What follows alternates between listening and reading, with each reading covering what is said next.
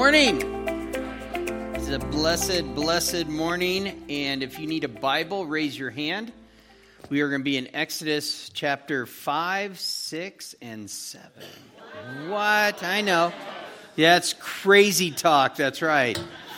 That we would go so fast. But if you're just joining us, we're in Exodus chapter 5. We have a couple verses there at the very end of chapter 5. We get into chapter 6, and then we go a few verses into chapter 7 to kind of complete the thought that we're going to be doing here this morning. So if you'll join us here, let's go ahead and jump in here.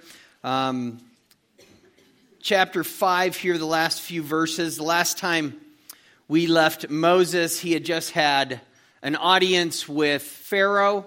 Did not seem to go very well. You know, prior to that, God shows Moses, hey, look, when you go to the children of Israel, here's the whole staff thing. You throw down the staff, it turns into a serpent. You'll be able to do that. The hand in your cloak and bring it out, it's leprous, and then you put it back in and it's renewed again. And then you're going to go to the Nile River, grab some water and pour it out. It's going to turn to blood. And then they're going to know, the children of Israel, that I have sent you to be the deliverer of Israel, to be able to bring the people out of bondage to Egypt into the promised land. And so Moses does that, and things go very well, and the people are really excited about them. And then God sends them to Pharaoh to let my people go. And so he goes before Pharaoh. Pharaoh says, who is Yahweh that I should obey his voice? Well, dude, you're going to get to know Yahweh. You know, and he says, I'm not going to let him go. As a matter of fact, if you have all this idle time to go and worship your God, Yahweh, out in the wilderness, then maybe I need to put a little bit more work into your lives. And so he says, from now on, you are still to make the same quota of bricks, but guess what? We're not going to provide this straw. You're going to have to do that on your own, which again makes the work twice as hard. And so now the people are going to be under this labor, and they have been doing this, and now they're mad at Moses. And this is kind of where we left off last time. And I had mentioned that, you know, sometimes God gives you a plan, and as you do the plan, at first you're going, this is great. And then you hit a place where crisis hits, and now you're no longer popular in front of the people, or you don't like the trials and tribulations you're going through, and you just kind of shake your head and you go to God and say, I got to tell you something, not liking the plan, okay? And so this is kind of where we leave off here, is that Moses is probably at that place going, yeah, not really liking the plans.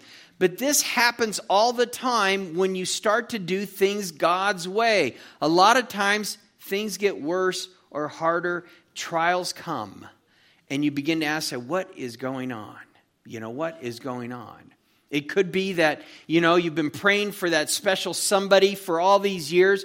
God brings him or her into your life. You get married, and 6 months later you find out that person has cancer.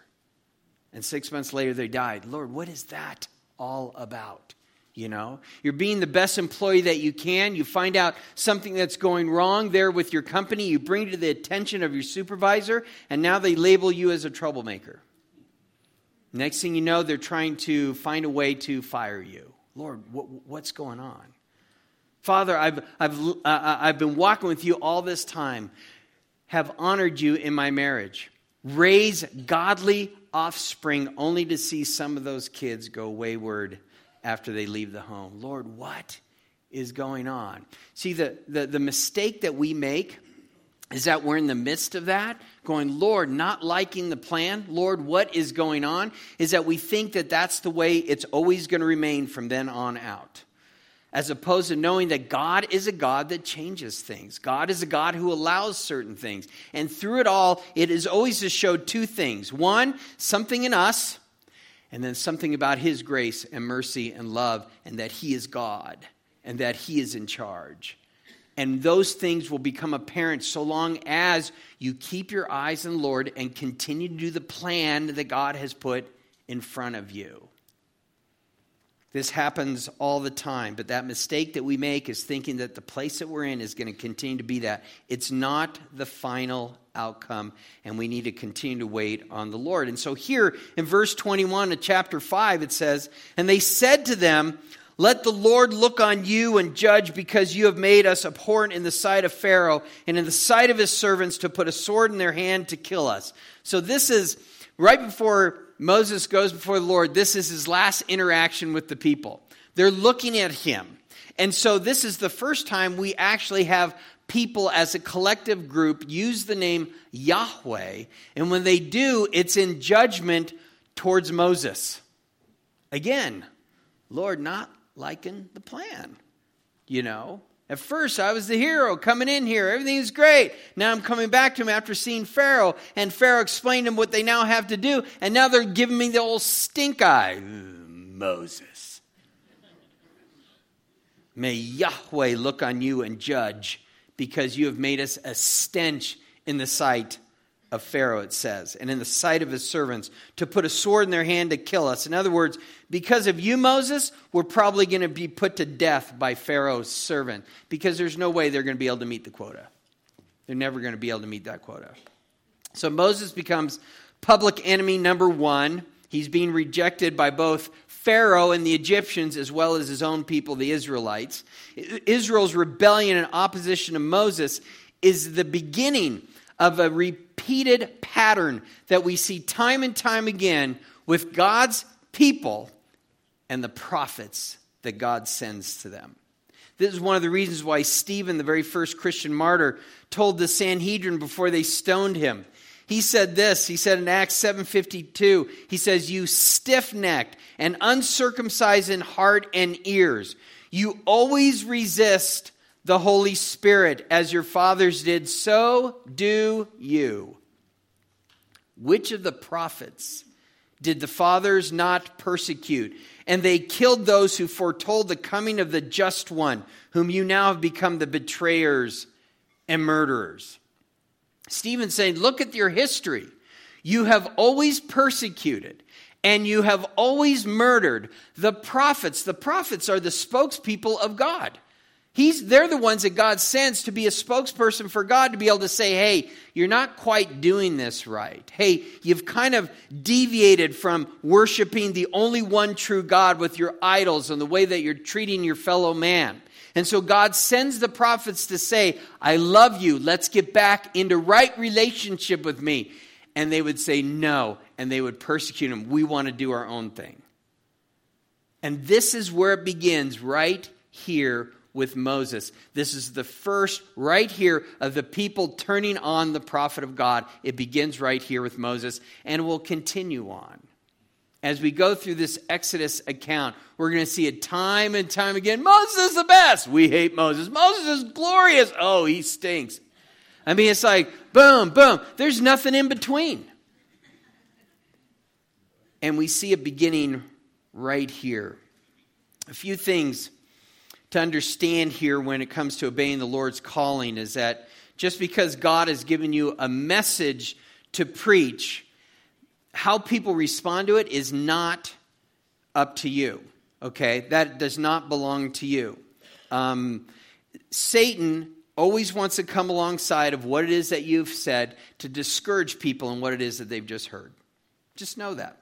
But you're not responsible for the result. You are responsible to do what it is that God has said to do, or what God has told you to speak. And so long as it's done in love, then you can back off and just say, okay, I've done what God said to do, but the results don't belong to me. And I know Satan's going to want to come alongside and try and change a little bit of what I said and how they heard it or whatever, but you're not responsible for that. You're not responsible for that. And so people often rebel and get angry when they're in pain. And so I'm going to cut the Israelites here a little slack. They're going through a very difficult time. And we've all heard this expression before. Hurt people hurt people. And so when somebody is saying something that's hurtful to you, you can maybe back off a little bit. Lord, give me wisdom, give me discernment. Is what they're saying actually true? Or are they saying that out of the own hurt that they have? And they're so filled with pain that all they can do now is hurt other people. You know. And so we need to look at that and understand that when someone's in pain and they're angry, they're going to say things that are probably going to be hurtful. But doesn't necessarily mean that that was from the Lord by any stretch of the imagination.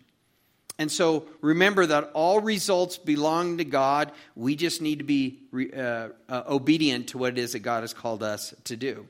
So Moses now gets the blame for the hardship laid upon the people.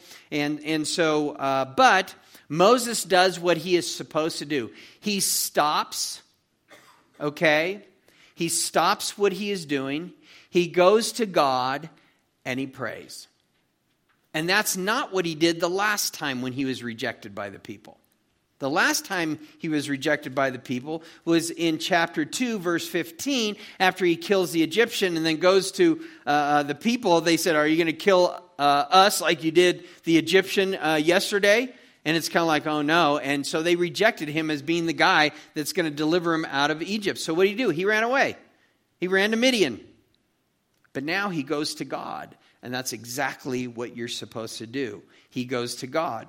And even though as we read this, we're probably going to go, yeah, it doesn't seem like the right attitude how he went to God. Just so you know, if you go to God and it might not be the right attitude, at least you went to God. And we're going to see the Lord not rebuke Moses with his accusations here. But look what it says in verse 22.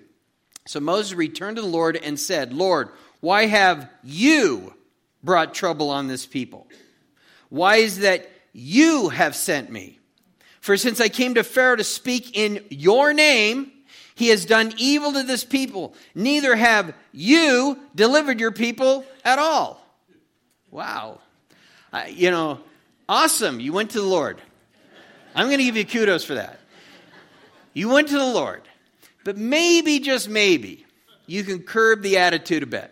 Maybe, just maybe, you should count to like maybe 100 before you speak. All right?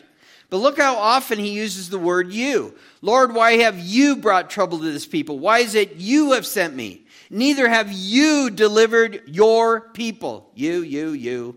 Basically, this is your fault. All right. Look what it says in verse 1 here of chapter 6. Then the Lord angrily rebuked Moses. It doesn't say that. It doesn't say that. It says, then the Lord said to Moses, now you shall see what I will do to Pharaoh. He doesn't address at all the accusatory tone that Moses has, the way that Moses is very much whining and complaining to God. He doesn't address that at all. He is very patient with Moses. Moses is very much brand new in this new relationship that he is supposed to have with God. He is learning on the job here of what it is to be a prophet called by God and how he is supposed to deliver things and how he is supposed to now react to things. And he's learning, and God is being very patient with him. And as I go through this, it reminds me of how we need to be patient with one another. You know, if you are just having a bad day and you're coming in here and you're barking at people or whatever it is, we want to come alongside, we want to pray with you and everything else, but we do need to be patient with you and understand that everybody can have a bad day. You know, and understand that I really don't know this person. They've been coming for about a month or two, I think. So we don't know their background. We don't really know anything. And so let's just be kind and let's walk with them. And let's not be so quick to nitpick every little thing that isn't quite godly, you know, because God himself is working with Moses here, you know, and it's obvious his accusatory tone and blaming God for everything. And yet God takes it. And here's the thing. You can do that with God. He has big enough shoulders. He can carry the weight of whatever you're going through and even your poor attitude. Because I got to tell you something. I have often moaned to God. And one of the things that I love about Habakkuk is that Habakkuk will complain about everything. And then he says, but I'm going to listen for how you're going to rebuke me. He goes, I know my attitude isn't right, and yet I will, you know, and so I'll stand here and I'll wait to see how you will correct my thinking of how I see things. That is a beautiful prayer. That is an absolutely amazing prayer of kind of going, I know I feel like this right now, so blah, blah, blah, blah, blah. I do feel better, and I know it was wrong, and I will wait to hear from you of why my attitude is so poor or why I'm not seeing things correctly. God is big enough for that. And so I would say just go and be honest. Because as you're holding it in and you're trying to be so prim and proper with God and so mature, Lord, thank you for all these trials I'm going through right now. I've got my eyes on you. It's not bothering me a bit. Liar face. You cannot fool the Lord. He knows how you're feeling. So just express it. Say, Lord, I know this isn't right, but I am so discouraged right now. Father, I know this isn't right, but boom, boom, boom, boom. Father, I know this is right, but I really expected you to do this. I really wasn't expecting that. Help me to understand this because, frankly, I'm not liking the plan. I'm ticked. I'm upset. God knows that. And it's a safe place to do that. It's a safe place to do that.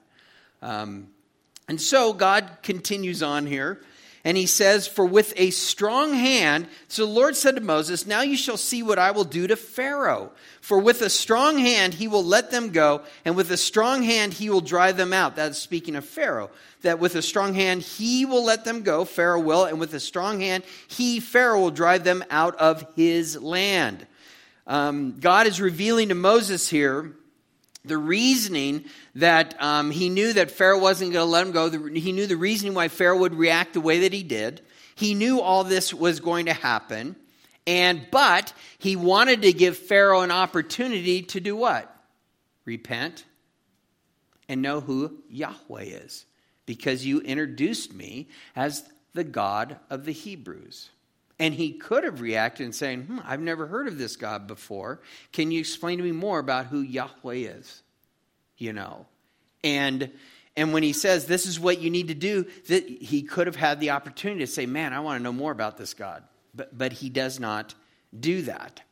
And God could have done something as well. At the moment that he spoke to Pharaoh, and Pharaoh says, no, God could have just, done a quick release. He could have frozen all of Pharaoh's people. And all the people could have been looking at him. Let's get our stuff. Let's go out. They're all in a freeze frame. God could have done anything. And I'm just suggesting, Lord, that would have been cool. I'm just saying. But you have your ways. I understand. And they're much better than mine. But I'm like thinking there could have been a quick release here. But God has a bigger plan that is unfolding. And it's going to bring him even more glory. And it's going to cause his people to understand what long-suffering is and what it is to wait upon the Lord. And when you do that, there's a greater glory that is going to come to be able to show God who he is. It's one of the reasons why, even though the promise was given to Abraham, another 400 years had to happen. Why? Because it was just Abraham, Sarah, and Isaac. Go take over the land. Well, there's only 3 of us. It's kind of a big area. The land's yours. You go ahead and take it.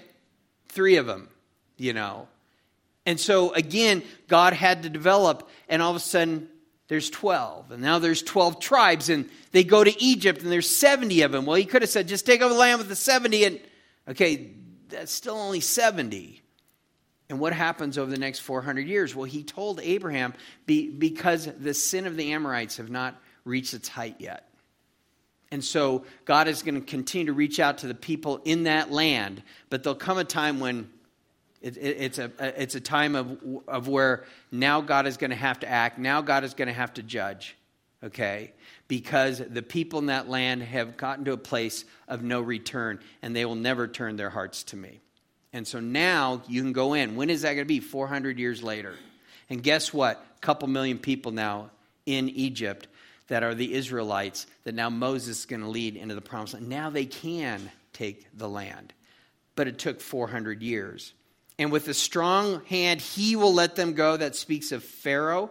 And it's interesting because with a strong hand, speaking of Pharaoh, the Lord himself is going to speak of his strong hand, his strong arm that he's going to use. And it's directly in relation to Pharaoh thinking he is strong.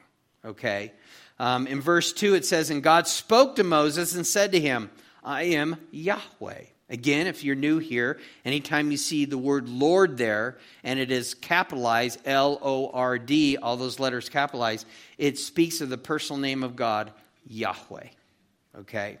And I appeared to Abraham, to Isaac, to Jacob as God Almighty. And by my name, Yahweh, I was not known to them. I have also established my covenant with them to give them the land of Canaan, the land of their pilgrimage in which they were strangers.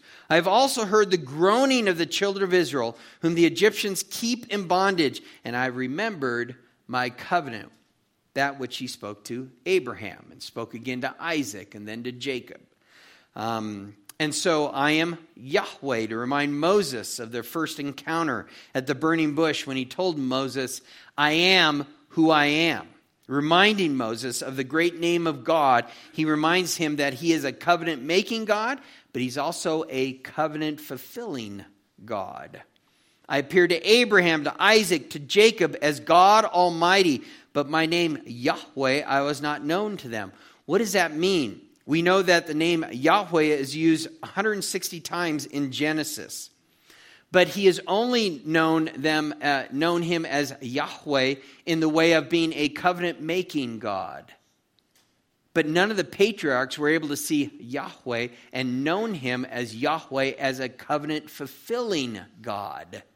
And that is who the Israelites and Moses and Aaron are going to know God as being a covenant-fulfilling God. Knows him as El Shaddai, Almighty God. They were able to see that. Abram knew God Almighty in having a son at 100 years of age. We know that Jacob knew God Almighty in multiplying his sons in the 12 tribes, but they don't know him as a covenant-fulfilling God. And that is one of the things that they are going to get to know him. He says, I have remembered my covenant. God has remembered his covenant that he made with Abraham, Isaac, and Jacob. And so, Moses, can you remember God? Can you remember your God and all that he has done? You keep thinking of all the things he hasn't done yet. But don't you remember the burning bush? Him explaining who he is? You need to remember your God. God has remembered his covenant. Now you need to remember your God. Verse 6 says, therefore say to the children of Israel, I am Yahweh. Notice how many times we're going to read, I will. That God is going to do this. I am Yahweh. I will bring you out from under the burdens of the Egyptians. Who's going to do that? God is going to do that. I will rescue you from their bondage. I will redeem you with an outstretched arm and with great judgments. I will take you as my people. I will be your God. And then you shall know that I am Yahweh, your God who brings you out from under the burdens of the Egyptians. And I will bring you into the land, which I swore to give to Abraham, Isaac, and Jacob, and I will give it to you as a heritage. I am Yahweh. That is who he is. We see 7 I wills here, and there's 7 I wills of redemption is what they are. I will bring you out from under the burdens of the Egyptians.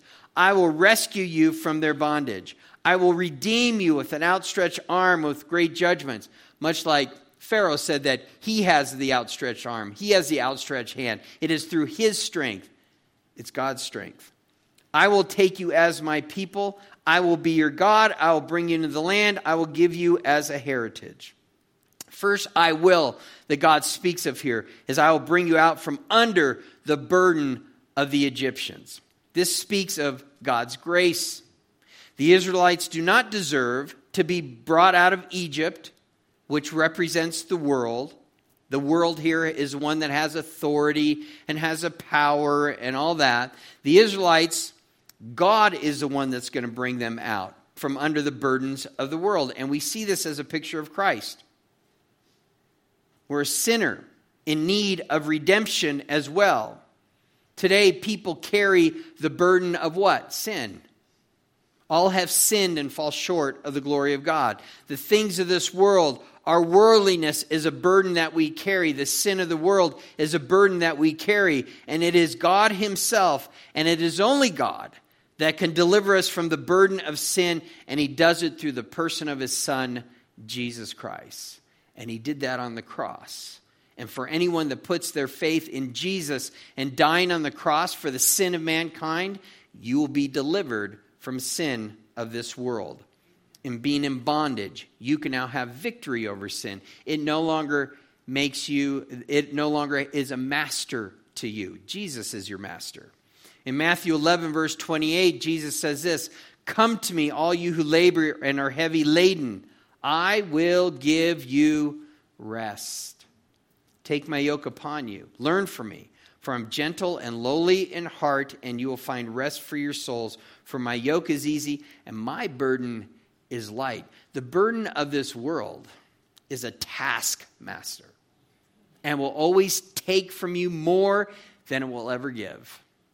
And the longer you're under it, the less it gives and the more it takes. Not so our Lord and Savior. His burden is light because he's the one that leads the way. He's the one that leads the way. And so I will rescue you from their bondage. Again, Israel living in a life of slavery, horrible affliction, and misery. This speaks of the world. The world is not happy because they are a slave to sin. God wants to remove that. To rescue means that you cannot save yourself. If you need to be rescued, that means you need a deliverer. That means you need what? A Savior. A Savior. And Jesus is that Savior. In John 8:31, Jesus said to those Jews who believed in him, "If you abide in my word, you are my disciples indeed. You shall know the truth, and the truth shall make you free." Shall make you free. And they answered him, "We are Abraham's descendants and have never been in bondage to anyone." What? You're in bondage the moment you said those words because Rome... Rome occupies your land and everything that you do. And have you already forgotten when you were in bondage to the Babylonians? And do you realize that you were born out of bondage with Egypt? How can you say that you've never been in bondage? It's amazing. And so how can you say we will be made free? And Jesus answered, "Most surely I say to you, whoever commits sin is a slave of sin. And slave does not abide in the house forever, but a son abides forever." So you need to become a son. "Therefore, if the Son makes you free, you shall be free indeed. And it's through the Son of the Father, Jesus, that you are made free from the bondage of sin. And now you can come and dwell into the household of God as sons and daughters." We have burdens, sins that only Christ himself can take away, and so we need to be rescued as well. He goes on, he says, "I will redeem you with an outstretched arm and with great judgments." To redeem means to purchase. It means to set free, to buy back. God is going to purchase the Israelites with his power and his authority through judgments and plagues. But it's interesting that they don't actually get set free until the 10th plague, the Passover. The Passover. The Passover lamb. Innocent blood of a lamb atoning in order for them to be released from bondage. And it's the same today. We're released from the bondage of sin by the atoning blood of the Passover lamb who is Jesus Christ. Who's Jesus Christ. 1 Corinthians 6:20 says, "For you were bought at a price. It was costly to God to purchase us." Right there, you were bought at a price.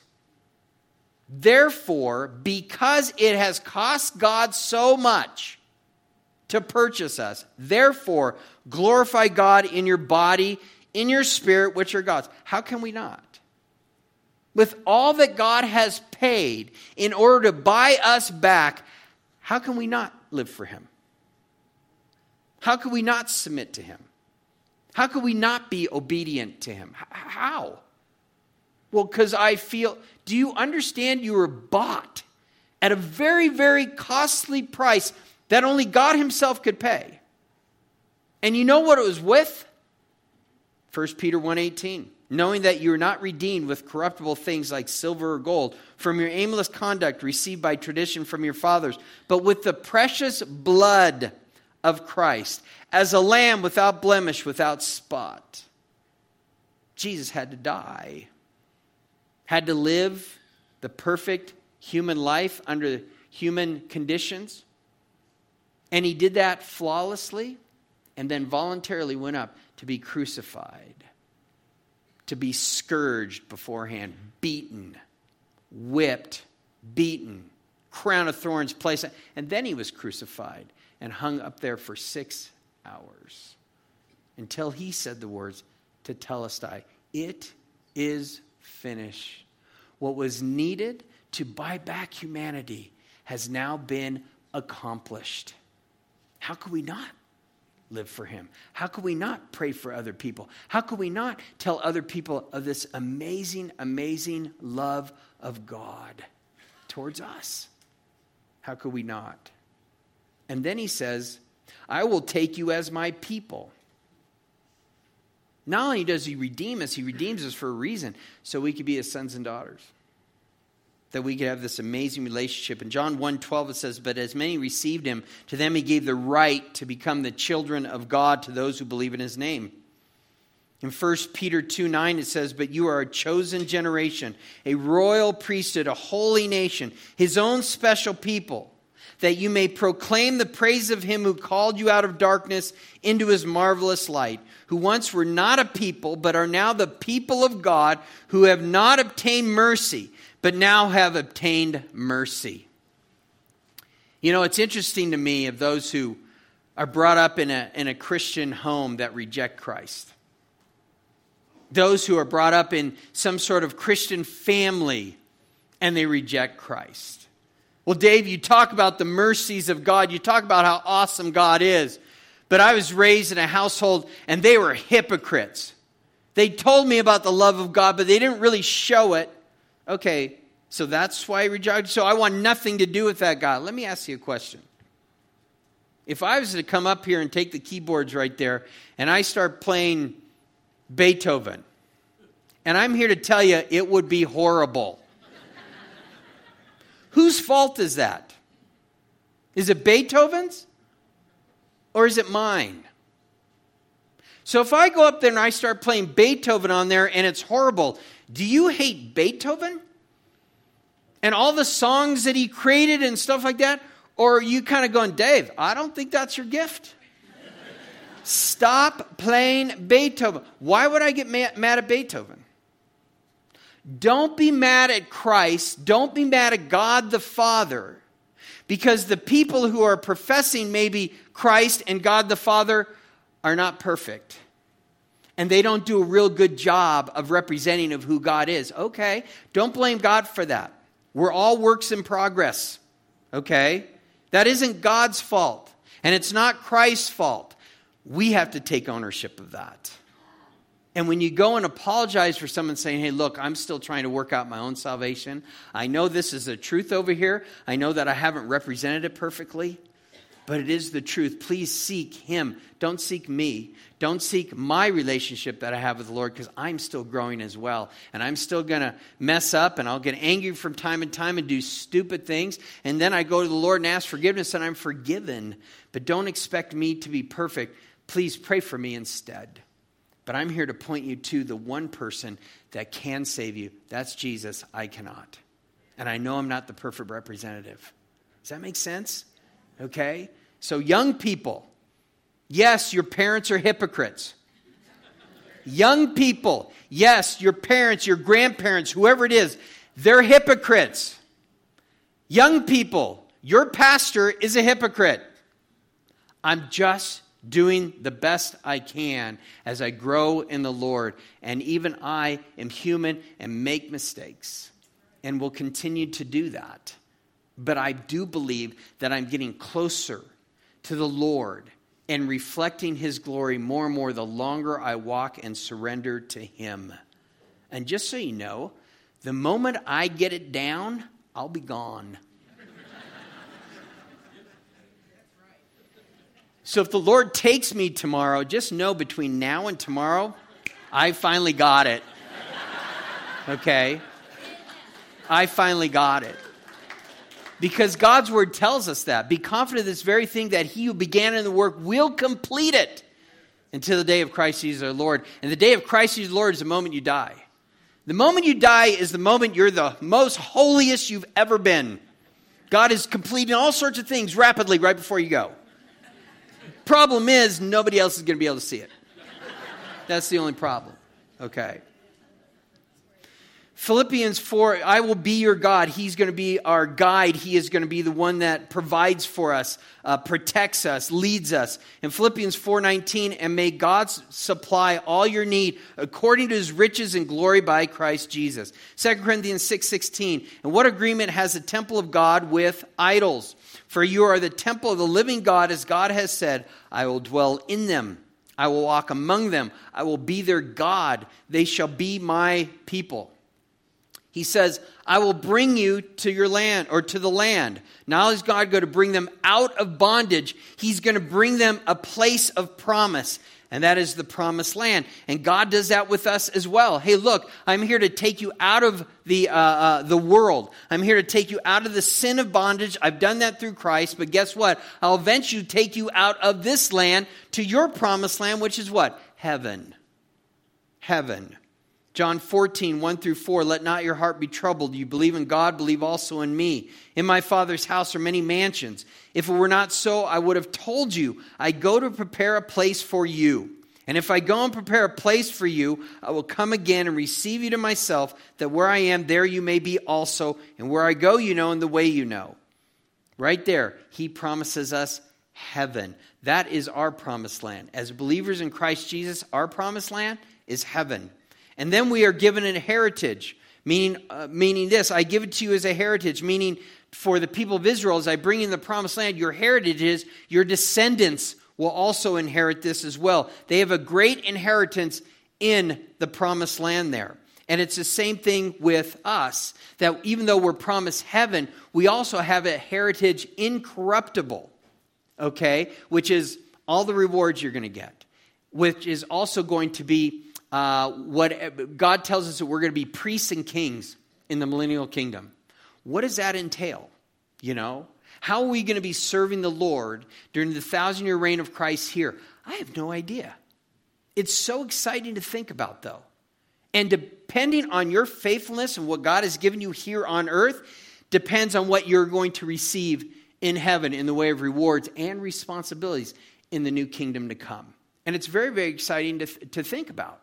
You know, it's very exciting. I don't know if we're all going to be over a sector of God's kingdom, you know. I'm over sector 12. You're over sector 37. You're in charge of this part of the universe. I mean, I have no idea. You'll be zapping down here, you know, serving the Lord, going back up to your place in heaven. And, I mean, it's going to be wild. It's going to be absolutely wild. But the reason why more people in that kingdom are going to have more responsibility is because they are very, very responsible and faithful with what God's given them here on earth. And don't think that a minister, that someone who's preaching the gospel is the one that is going to get the most rewards and most responsibility. That because he has a bigger church, or you think of a Billy Graham or Franklin Graham. No. If you're faithful in little things, you can be faithful in much. And somebody who has been born in another part of the world that's part of a village that only has like 100 people, but they come to know Christ, and during their 40-year lifespan, because it's lesser there for whatever reason, they are faithful to the Lord, and 20 to 30 people come to know the Lord, great is their reward going to be in heaven. Guaranteed.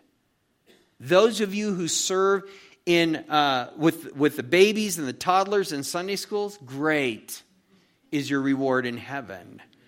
Taking care of them so their parents can be here and hear the word of God. That is what you were called to do, and you're doing it faithfully. Anybody who's being faithful with what God has called them to do, great is their reward in heaven. And don't look through it with man's eyes. Oh, look at how much she is, impacting God's kingdom. Look how much he is impacting God's. Oh, great must be their reward. Yet this person, what about that person? That person is in janitorial services, and they go in after that company, leaves, and it's a huge building, 10 stories high or whatever, and they go through emptying the trash, and yet that person sees the nameplate of every person and stops for 30 seconds and prays for that person as they go through that building.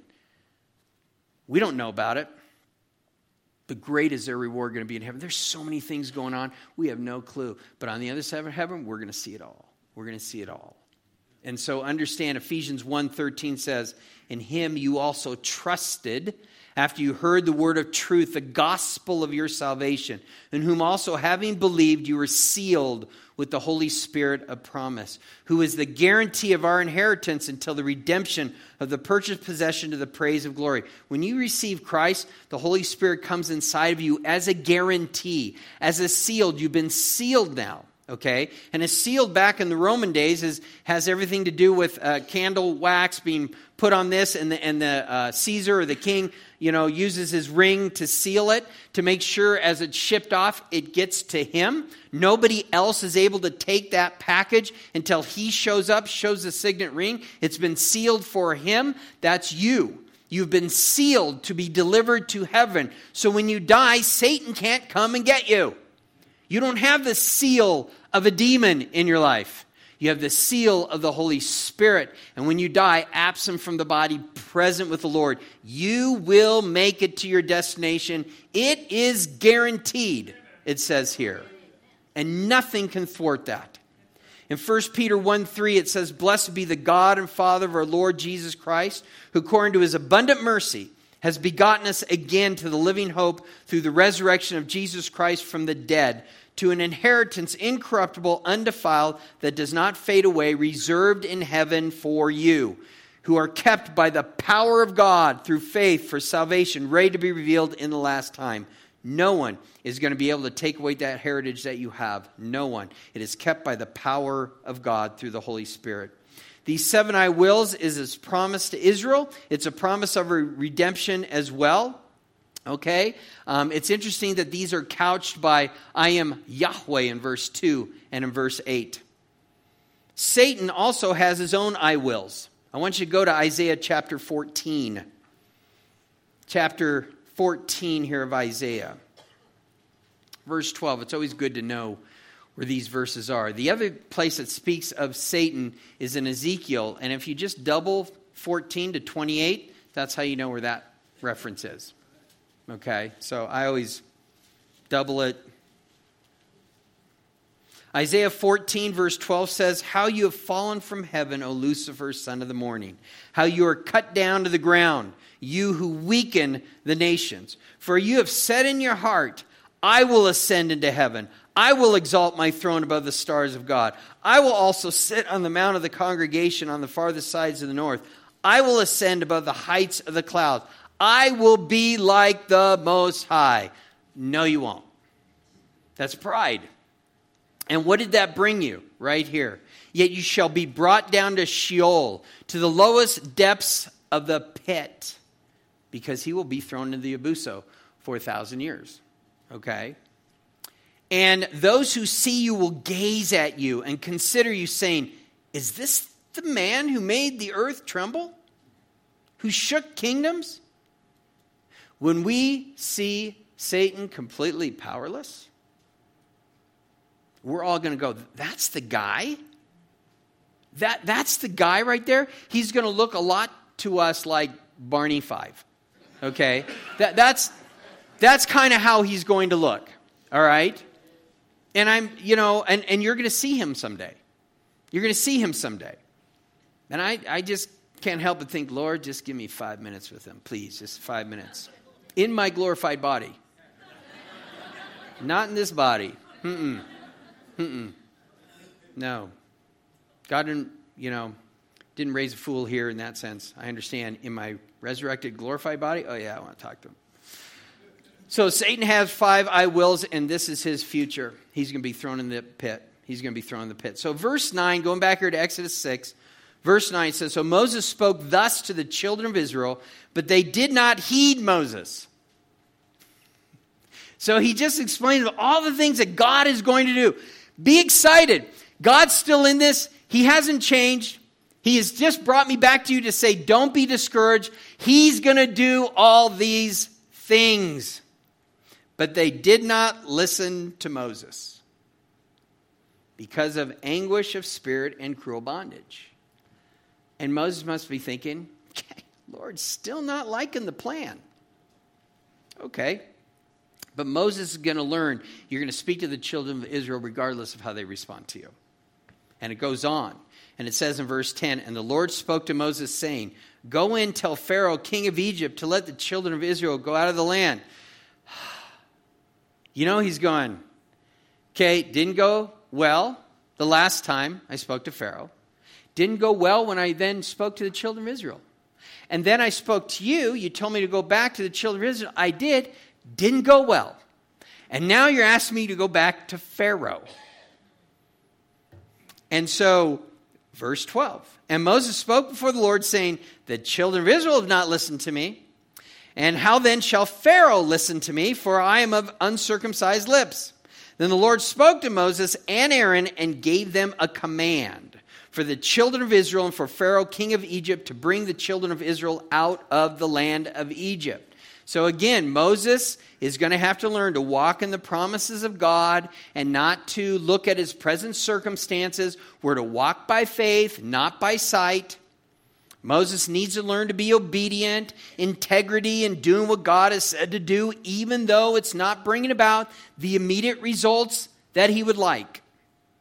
Now, it's at this point that the narrative is kind of interrupted by this parenthetical section in verses 14 through 27. This is going to deal with the genealogy of Moses and Aaron. This is to show exactly where Moses and Aaron fit in the chronology, the genealogical history of the Exodus story. This is also going to show specifically these two men were chosen by Yahweh to present the charge to Pharaoh to let God's people go. So in verse 14 it says, these are the heads of their fathers' houses.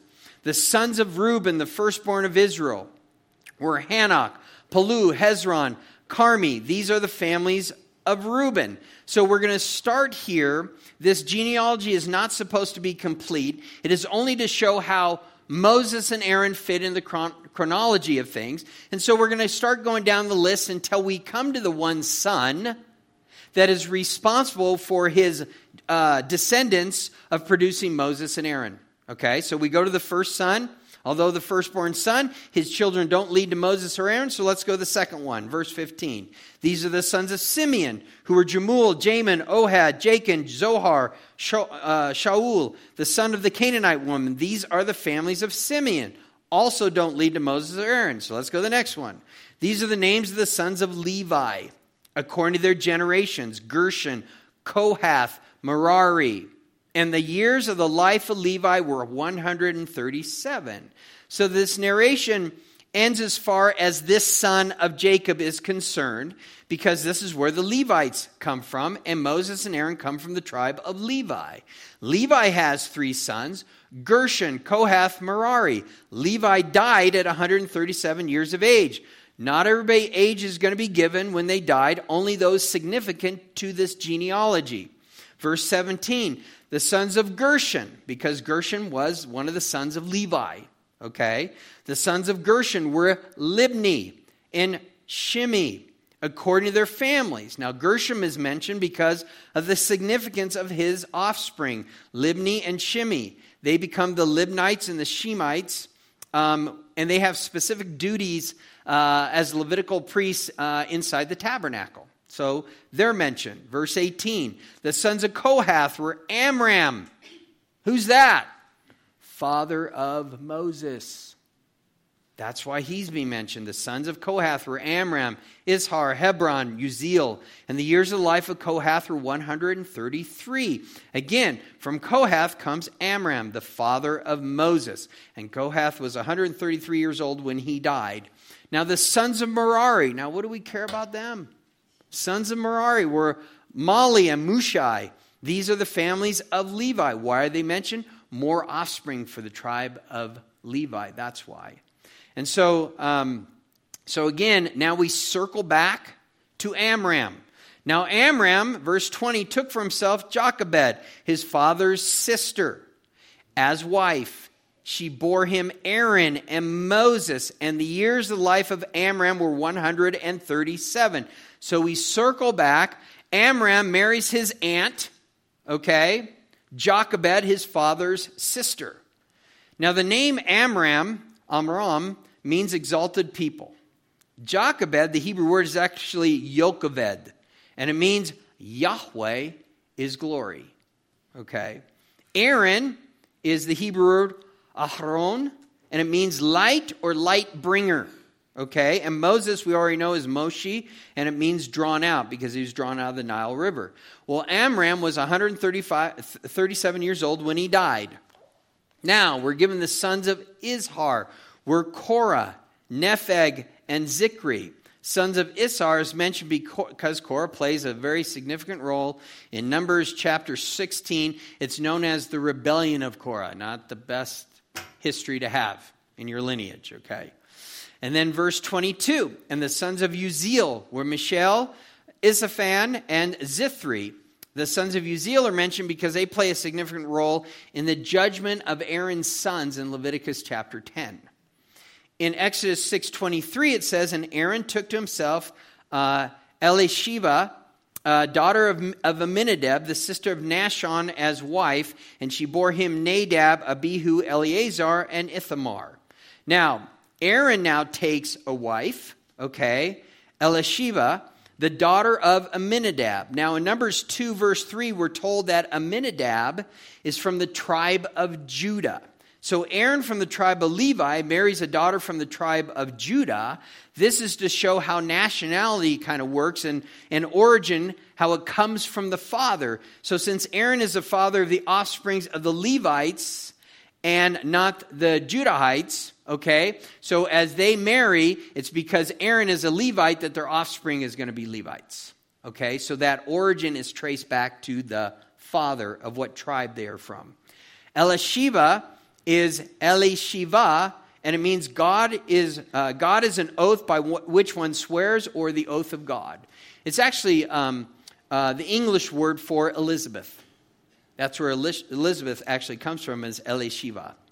Okay, Nadab and Abihu are mentioned because they become priests later on, only to be killed by God because they're offering profane fire before the Lord. Leviticus chapter 10. Eleazar becomes a high priest after Aaron dies. Numbers 20, verse 25. And so again, these are why some of these names are being mentioned here. In verse 24, and the sons of Korah were Asir, Elkanah, Abiasaph, and these are the families of the Korahites. Again, Korah is mentioned because of the rebellion in Numbers chapter 16. Then you have Eleazar, Aaron's son, mentioned in verse 25. Took for himself one of the daughters of Petuel as wife, and she bore him Phinehas. These are the heads of the father's house of the Levites according to their family. So Eleazar is mentioned here because his son Phinehas becomes the high priest by the time that the book of Judges is being written. Okay, he is now the high priest as Joshua has now been in the land. They conquered the land, and now judges are being raised up. Phinehas is the high priest at that time. And then we have the conclusion of the matter in verse 26 and 27. These are the same Aaron and Moses to which the Lord said, bring out of the children of Israel from the land of Egypt according to their armies. And these are the ones who spoke to Pharaoh, king of Egypt, to bring out the children of Israel from Egypt. These are the same Moses and Aaron.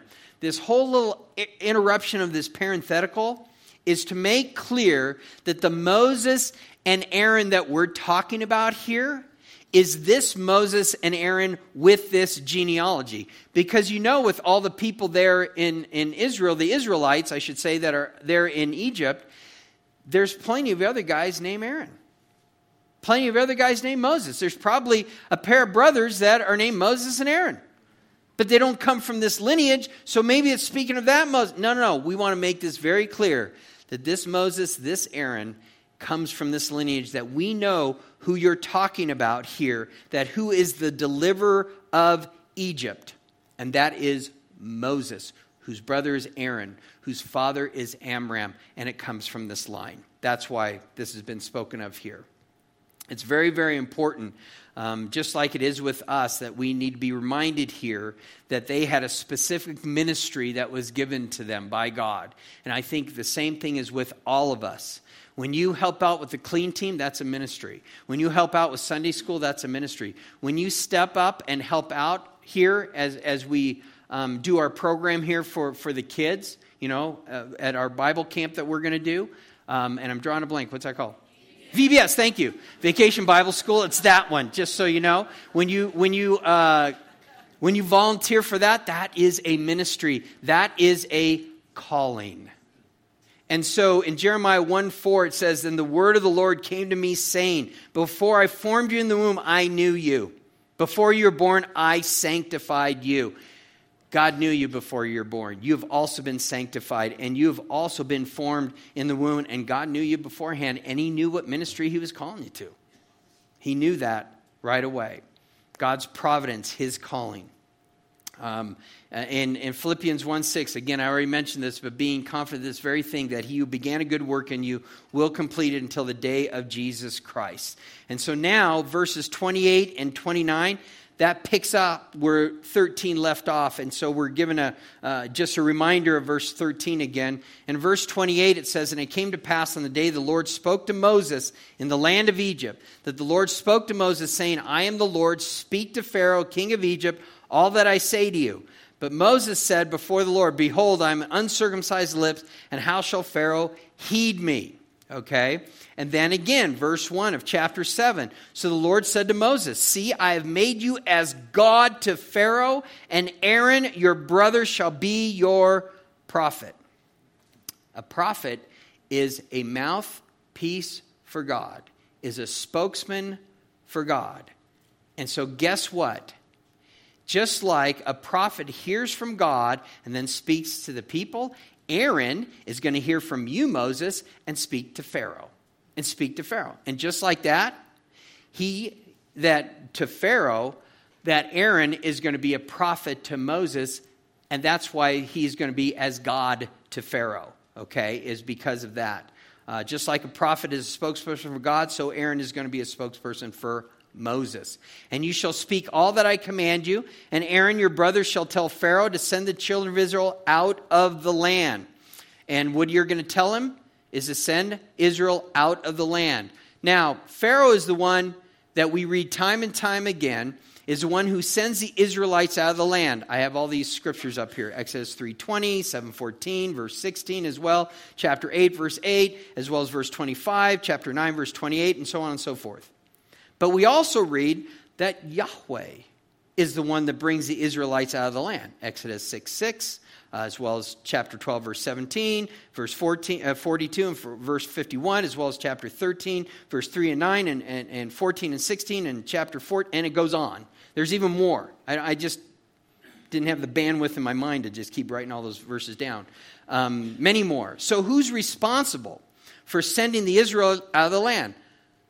Both are.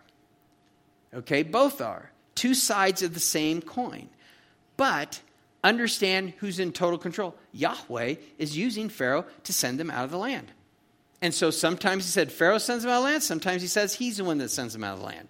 It is two sides of the same coin. Verse 3, "And I will harden Pharaoh's heart." Hasn't done it yet. And we'll get more into that. Okay? "And multiplied my signs and my wonders in the land of Egypt. And so, but Pharaoh will not heed you." Here he knows Pharaoh's going to have a hard heart, okay? "So that I may lay my hand on Egypt, bring my armies and my people, the children of Israel, out of the land of Egypt by great judgment. Pharaoh will refuse to let the people go." For what reason? That God allows this to happen. By what reason? Verse 5. "And the Egyptians shall know that I am Yahweh, when I stretch out my hand on Egypt, bring out the children of Israel from among them. This is how the Egyptians will know." Just like when Pharaoh, in his cocky little attitude, says, "Who is Yahweh? I do not know Yahweh.